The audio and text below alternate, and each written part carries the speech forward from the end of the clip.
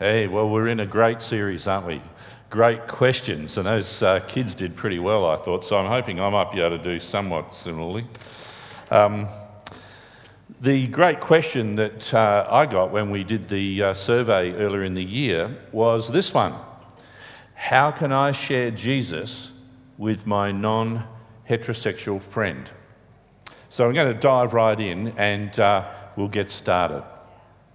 Well, first of all, I'd ask permission. Permission for that person's attention and permission for that person's time. And I'd get ready beforehand. I'd read the Bible and I'd learn about God's rescue plan for all of us. I'd probably even do Alpha. Alpha's a fantastic course where you can have a lot of these principles reinforced and to learn how to talk about the challenging questions of life in a way that allows people to think things through. I'd even invite my friend to come along to Alpha with me. That'd be fantastic. I'd also know my own story of faith and be able to share some of those things, and I'd try to keep it simple. I'd offer a relationship with Jesus and peace with God, rather than some kind of program. And I'd focus on things like the spiritual aspects of life, the fact that we all need forgiveness, that we all need to grow, that there's opportunity for new life in Jesus and opportunity for eternal life through Jesus. Maybe the conversation that I'd have with my non-heterosexual friend would be something like this: well, thanks for giving me time and allowing me to share what's really the core purpose of my life. I'm hoping in sharing this that you'll get to know me a little bit better. And to be really honest, this means so much to me that I'm hoping it might ultimately become something that means a lot to you as well. I'm talking about my faith. I'm talking about my relationship with Jesus. And I'm so glad you're allowing me just a little bit of time to share this with you. The Bible describes God as incredibly loving of all the people in the world. And this is written in a section of the Bible in the new part, what we call the New Testament. And there's a book there called John. And in that book, these words are written. John 3, verse 16. For God so loved the world that he gave his one and only Son, that whoever believes in him shall not perish but have eternal life. For God did not send his Son into the world to condemn the world, but to save the world through him. Because God really wants us to be in a loving relationship with him, he didn't just create a whole bunch of robots when he created us. He created us with the ability to choose, with what we call free will, because he wants us to choose to love him back. That's what genuine love is all about. It's coming from a place of responding genuinely to somebody, not because you have to. All of us, including me, are prone to heading in our own direction and honestly not loving God back in the same way that he's loved us. The Bible describes this rejection of God's ways as a sin and a pathway that ultimately leads to death. And he calls on people to believe in Jesus and to gain eternal life. And I've found that faith and believing in Jesus brings meaning in my life, it brings joy to my life and peace.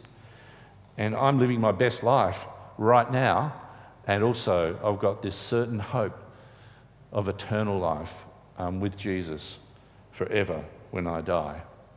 I'm so grateful you've given me time to share with you today and to listen to what I've had to say. And I'm really hopeful, to be honest, that you might be willing to have a few more conversations about this, or maybe even accept my invitation to come along to Alpha. So really appreciate your time. Thanks very much.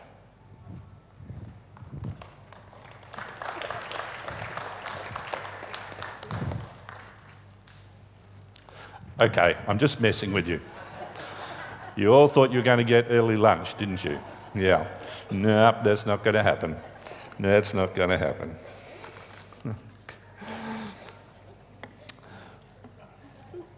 The word how is a really interesting word, isn't it? Because it makes us think. And the question that was asked was, how can I share Jesus with my non-heterosexual friend? And I've just explained, in a sense, the how, but there's much more behind the question, isn't there? You see, in some ways, faith in Jesus is incredibly simple. It's just about believing that Jesus is the Son of God, that he died for us, that he rose again, and that he's paid the price for the things that I've done wrong. That makes me right in God's eyes and acceptable to God and able to become a child of God. It's simple, but it's also hard, isn't it? I'm going to look at that a little bit more. Now, kind of bolt in for this next bit. I want to talk to you a little bit about culture and about one of the things that's affecting our culture today. And it's quite subtle, and we may not realise what's going on unless we think about it. And I'm going to talk to you about two concepts: relativism versus absolute truth. So hang in there. It's not going to get too tricky. We're far more influenced by our culture than we realise. And in fact, the rejection of a culture, of the idea of God in society, leads ultimately to a sense of relativism. And we've probably heard or even thought things like this. For instance, Adam, your truth is true for you, and that's okay. You believe what you want to believe, but frankly, I believe what I'm going to believe, and that's going to be true for me. So we kind of get along okay, but it's okay for people to believe what they believe, and I'll believe what I believe. Thank you very much. And in many ways, this fits in with the Australian kind of identity, doesn't it? You know, a fair go for everybody. That's one of those things about Australia. We want to give a fair go to everybody. And it seems tolerant, and it seems kind and appropriate that people should be entitled to their own opinions. And if they believe something's true, well, that's okay for them. And I believe something's true, that's okay for me. And if somebody else believes something's true, that's okay for them. The problem with that kind of thinking is that it starts to pervade the way we talk about truth. The problem is it removes the idea that there is any sense of absolute truth in the world. And we see this being played out at the moment in the media. For example, it's no longer the case that reporters necessarily have to search out and have a sort of sense of moral obligation to report the facts of a situation. What's tending to happen is that many reporters, not all, but many, are reporting opinion as if it was fact. And this makes kind of sense if you think about it, because if you swallow the idea that your truth is okay for you and my truth is okay for me, what you're really saying is that that truth is a fact for that person, and this truth over here is a fact for that person. So if I'm a reporter, why would I try too hard to try to figure out what's really true?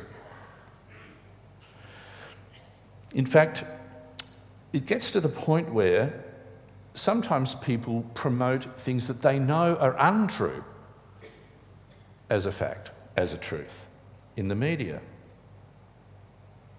Now, one philosopher observed that the flaw with relativism is that a person who believes in it can never be wrong. Now, this ultimately leads to a position where it's appropriate to take offence, particularly if somebody disagrees with you on a moral issue.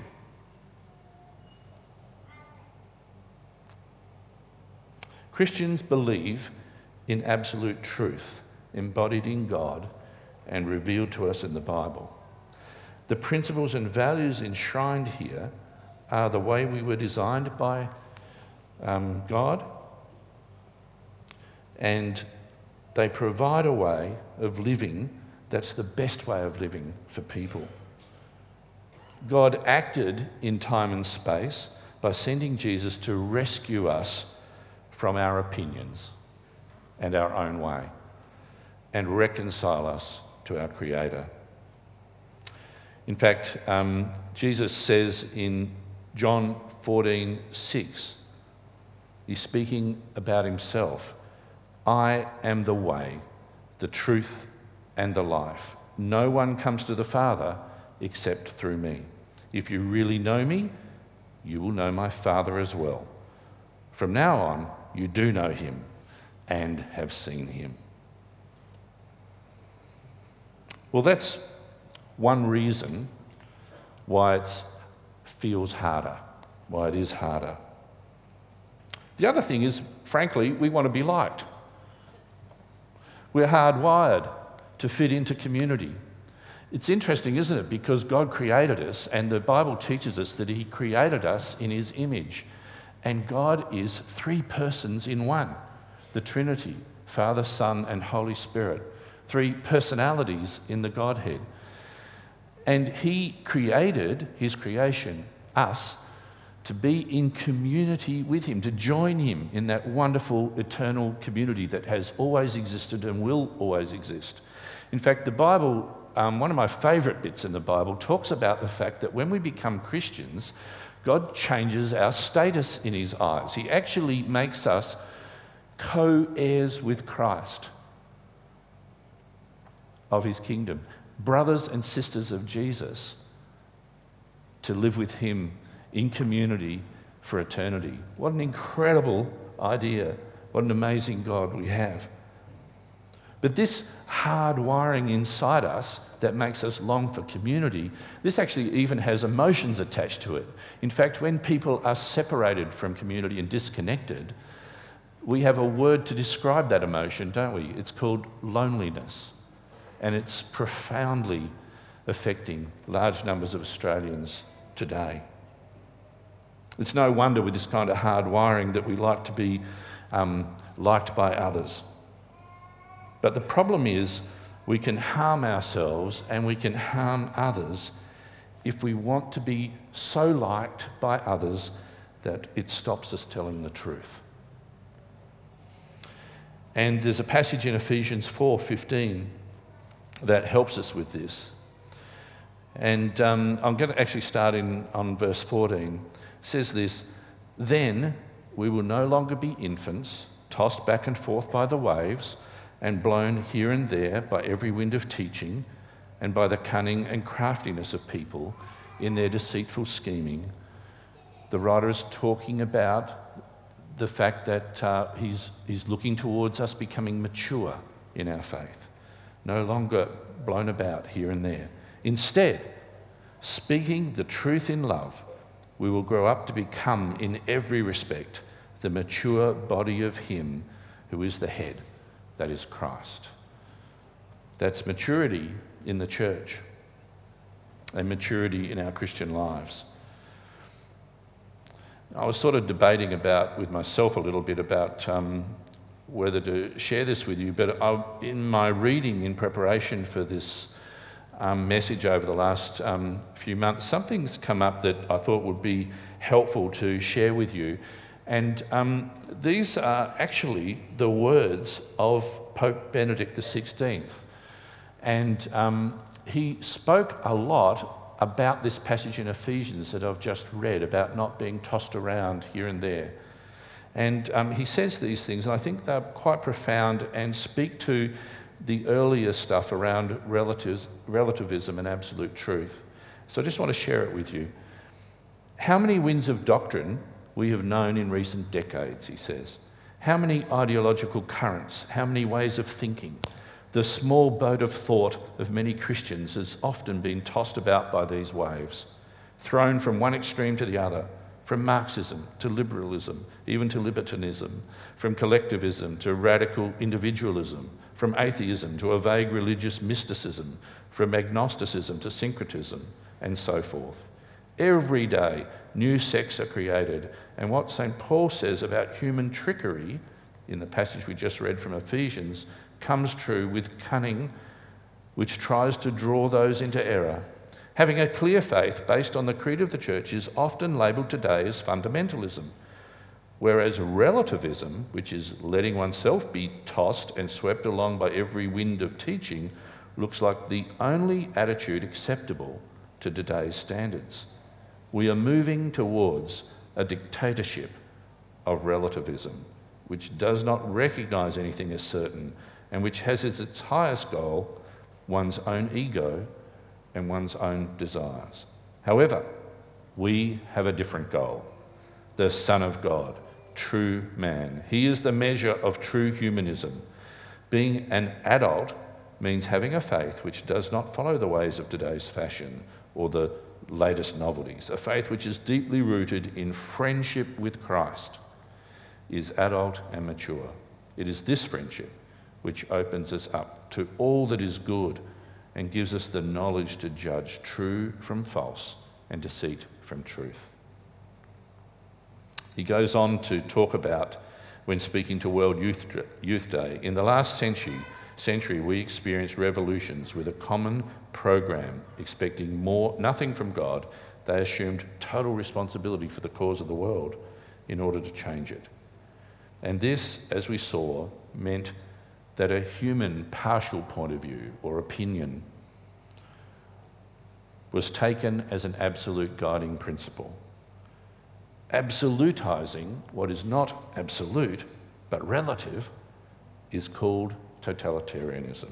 It does not liberate man but takes away his dignity and enslaves him.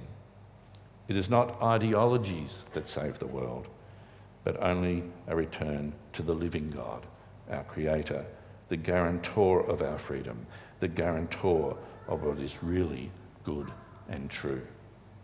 Very wise words, and speaking into the big struggle that we have in our culture today about truth and about the idea that there is absolute truth.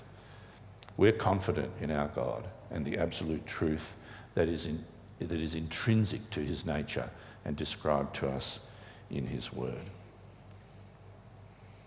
Well, perhaps we're concerned as well as we think about this issue of how to share Jesus with our non-heterosexual friend, with the potential lifestyle changes that might have to come the way of our friend if they should respond to our sharing and accept Jesus. Are we asking too much of our friends? Let me take a moment to be very clear here. I hold the view, as do the ministers and elders here at Door of Hope, that God's plan is for sexual relationships between people to occur exclusively within marriage, within the marriage relationship between a man and a woman.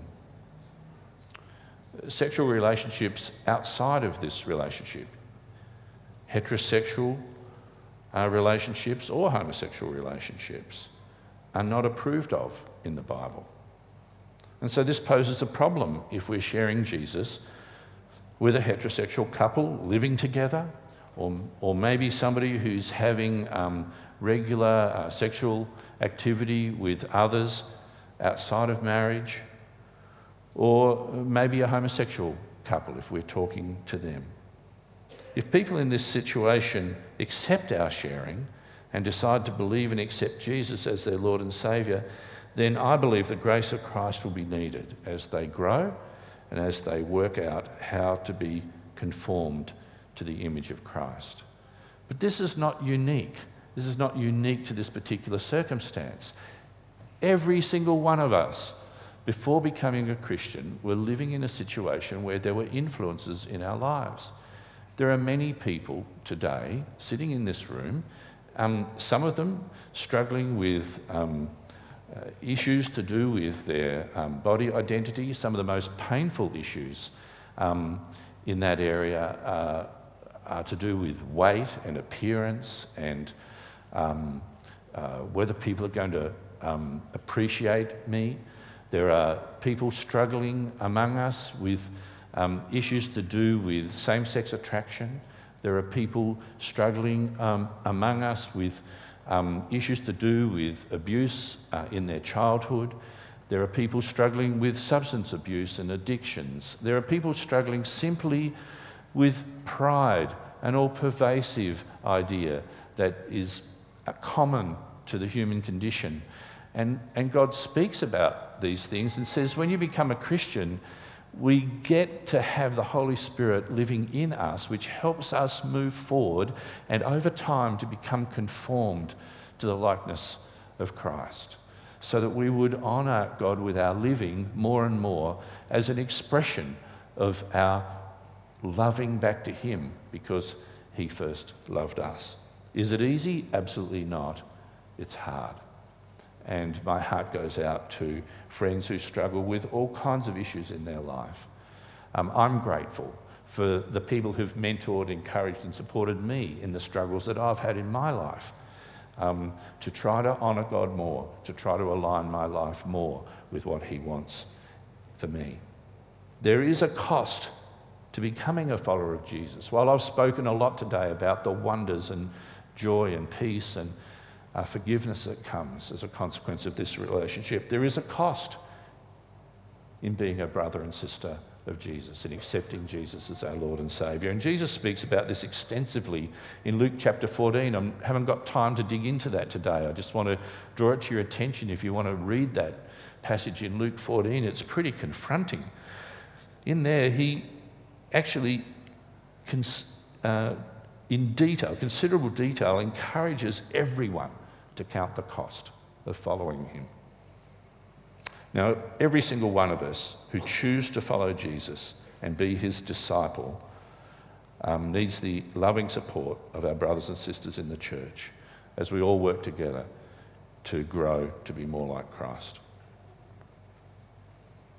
Well, if you turned up at the Leadership Summit, the next point I want to make is an interesting one. I sort of have been thinking about this for a long time before I saw the Leadership Summit, but we learnt at the summit from one of the speakers that fear of rejection is a pretty powerful force.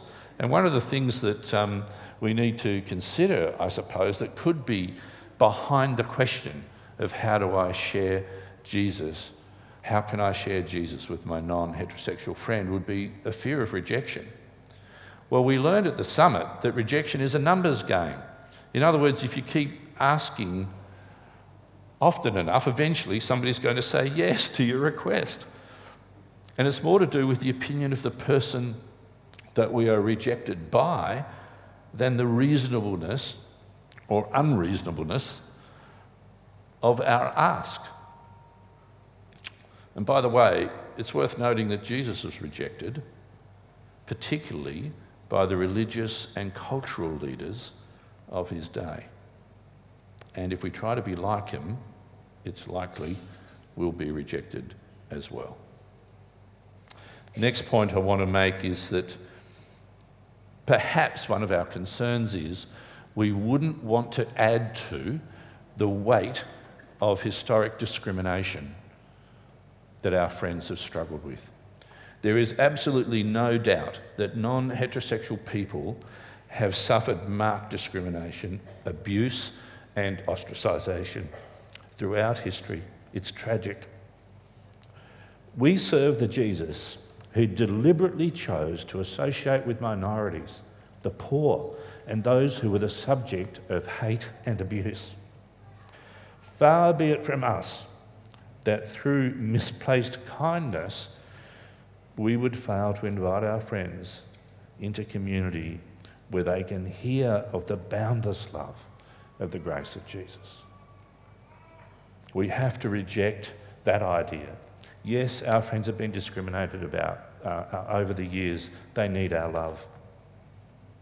Well, we might fear being the subject of public attack.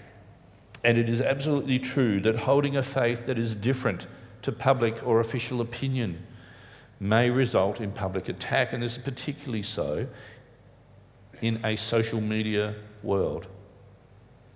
And as we've discussed already today, in a relativistic culture. So what do we do with our fears? And I'm going to let the Bible speak directly to this. We're going to read this passage together in 1 John chapter 4. And it'll be up on the screen as I read it along. It's a fairly lengthy passage, but hang with me. 1 John 4, 7 through to 18. Dear friends, let us love one another, for love comes from God.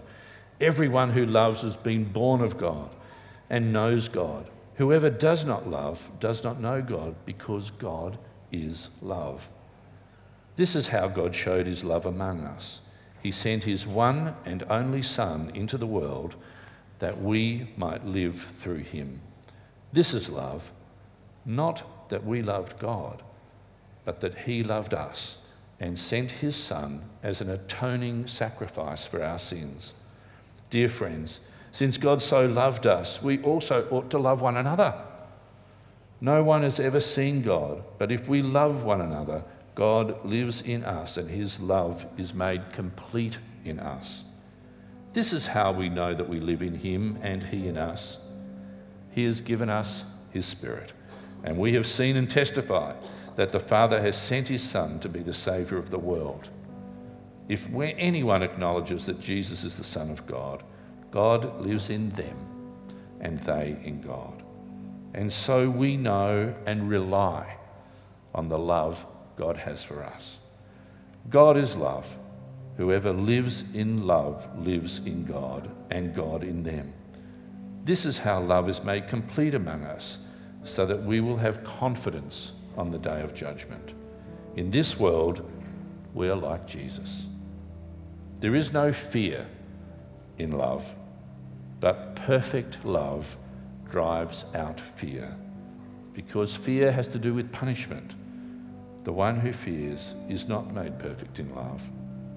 We love because he first loved us. There is no fear in love. Perfect fear drives out love.